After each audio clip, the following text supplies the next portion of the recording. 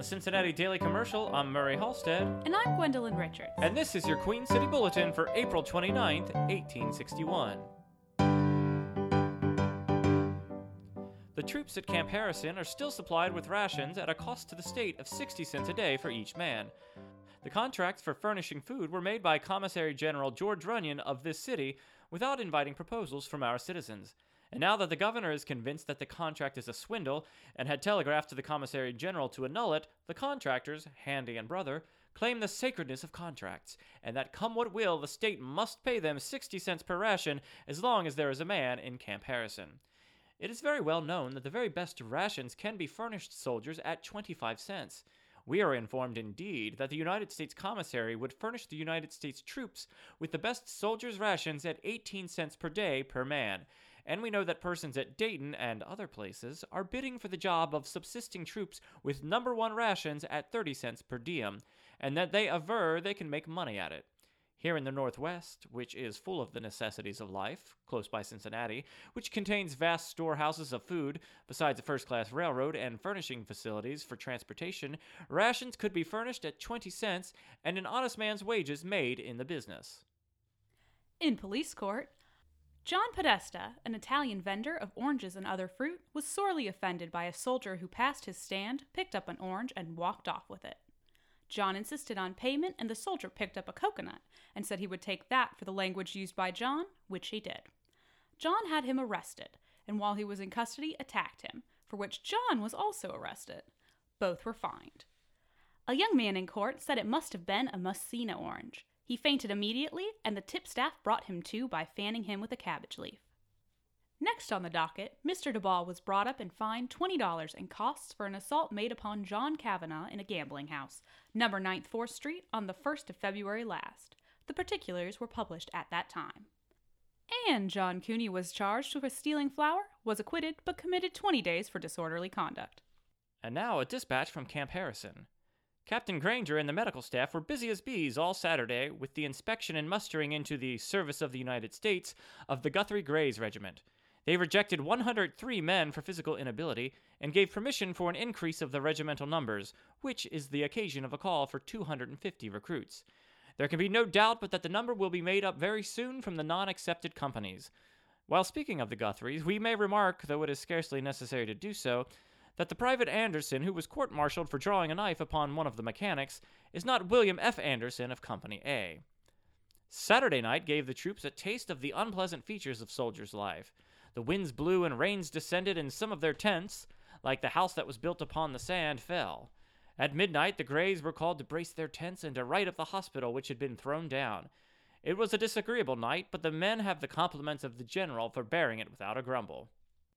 Yesterday forenoon at the camp, the Reverend Mr. Thompson celebrated divine worship according to the ritual of the Episcopal Church. In the evening, the Reverend Mr. Chidlaw preached. The influx of visitors during the day was beyond all precedent. The road was literally crowded with every manner of conveyance above the dignity of a wheelbarrow. It was worse than the United States Fair, for then the cars offered some relief. But yesterday there was nothing to ameliorate the slaughter of horseflesh. From early morn till late in the dusk of evening, the human tide ebbed and flowed to and from the campground. The road in front of the camp was filled with sutlers, who washed the dusty throats of weary travelers with homeopathic glasses of lager, and the reddest of all red-eyes. As may be expected, this so demoralizes the camp that General Bates, who took command on Saturday, has issued an order to permit no person whatever to pass the guards without special permit. Those having friends or relatives will find no difficulty in getting permission from headquarters to pass the guards, but all promiscuous visiting of curious spectators, which encumbers the guards and interferes with the discipline of the men, will be prohibited. The post surgeon, Dr. Greenleaf, has had erected a comfortable hospital for the use of the Guthrie Grays Regiment. It is a model of neatness, comfort, and good order. He reports a few cases of diarrhea. Yesterday morning, General Bates issued an order to the officer of the day for the capture of all spirits brought into the camp. In consequence of this, the hospital stores were increased considerably. We believe McCook's regiment is still allowed its supply of lager, and certainly they deserve their accustomed beverage, for a more sober and well-behaved corps cannot be desired.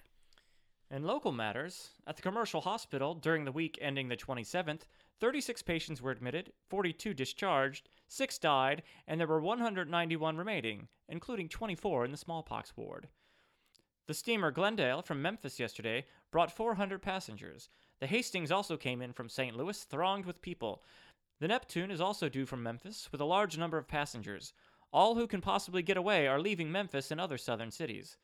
Elsewhere on the river, we are credibly informed that during several nights of the past week, boats have been seen crossing the Ohio in the neighborhood of Pleasant Run. Signal lights were seen on the hills, and loaded wagons were also seen in the neighborhood. Are articles of contraband being smuggled out of the city? We have received from a citizen of Louisville, a Kentuckian by birth, a letter of which the following is an extract. Let me again be and beseech of the loyal citizens of Cincinnati not to allow further supplies or provisions, flour and grain, to come into this city. For depend upon it, if they do, it will never stop until it reaches the granaries and warehouses of the so-called Southern Confederacy. General Pillow of Tennessee purchased in this market within the last 3 or 4 days $100,000 worth of provisions for the troops of that state, to be raised by a call of the legislature now in session, which, in my opinion, ere they close their labors, will plunge the state into the fathomless abuse of secession. I regret the construction placed upon contraband articles of war by your governor, to be sent to any state so long as the same profess attachment to the Union. He certainly could not have known the painful fact that we were selling the very articles at exorbitant profit, fast as received, to our rebellious brothers of the disloyal states. If such facts had been placed before him, I have charity enough to believe his patriotism and love of country would have changed his views and advised the withholding of all provisional supplies from this market, unless the authorities of Kentucky would guarantee the same should not be sold and transported to the people of this great rebellion. Our readers will recollect that we chronicled last week the ascension from our city of Professor T.S.C. Lowe in his new balloon for an experimental trip across the continent. Since that time, we published a dispatch from the adventurous aeronaut, dated at Columbia, the capital of South Carolina, saying that he would arrive here via Louisville in a day or two. He arrived yesterday and reports that he had a most pleasant and favorable trip of 1,200 miles, which he traversed in about 9 hours, having left Cincinnati at 3:30 a.m. Saturday morning and descended at Greenville near Columbia, South Carolina at 1:00 p.m. of the same day. Tune in tomorrow for a special dispatch from the professor himself. Today's show is brought to you by Radway's Remedies. Farewell calomel, blue pill, quinine. Farewell opium, chloroform, and alcohol. Radway's Remedies combine all that is required for the purgation, purification, regulation, invigoration, and harmonization of all the organs of the human body. Radway's Ready Relief, taken as a preventative, fortifies the frame against the influences of bad air, bad water, damp, sudden changes of temperature, and every species of infection. It calms the throes of agony as oil stills the waves. Taken at the first outset of any disease, it cures alone. Administered later, it suspends the disorder and affords an opportunity for the other remedies to exercise their benign influence. Every parent should keep a supply of Radway's Ready Relief constantly in the house. It not only cures but will ward off attacks of fever and ague, croup, influenza, sore throat, smallpox, scarlet fever, typhoid fever, and other malignant diseases, and in cases of rheumatism, neuralgia, cramp, spasms, pain, aches, and other infirmities, on application of Ready Relief externally, or a teaspoonful in a little water as a drink, will stop the most excruciating pain in from 5 to 15 minutes. In severe attacks of croup diphtheria or sore throat plague, Radway's Ready Relief will always save life and quickly cure that patient. For worms, there is no medication so quick as a dose of Radway's Ready Relief. Radway's Remedies are sold by druggists everywhere. In amusements, the season at the Palace Garden closes tonight with a benefit to its clever and enterprising manager, Abe Palmer, whose managerial tact and skill entitle him to the popular title of the Barnum of the West. The garden will be closed Tuesday and Wednesday evenings to undergo repairs. She will start her summer cruise on Thursday evening with clean decks, full sail, a competent crew, and a staunch commander. Boys, do your duty tonight and make the benefit a rouser. On Saturday evening, a young woman named Sarah Wagner procured half an ounce of laudanum, drank it, and entered a saloon on 5th Street, as she said, to die. It was soon discovered what she had taken, and Doctors Edmondson and Billings were called in, who rendered such efficient aid that on Sunday morning it was thought she might recover, though her case was then critical. Destitution and domestic troubles were assigned as the cause.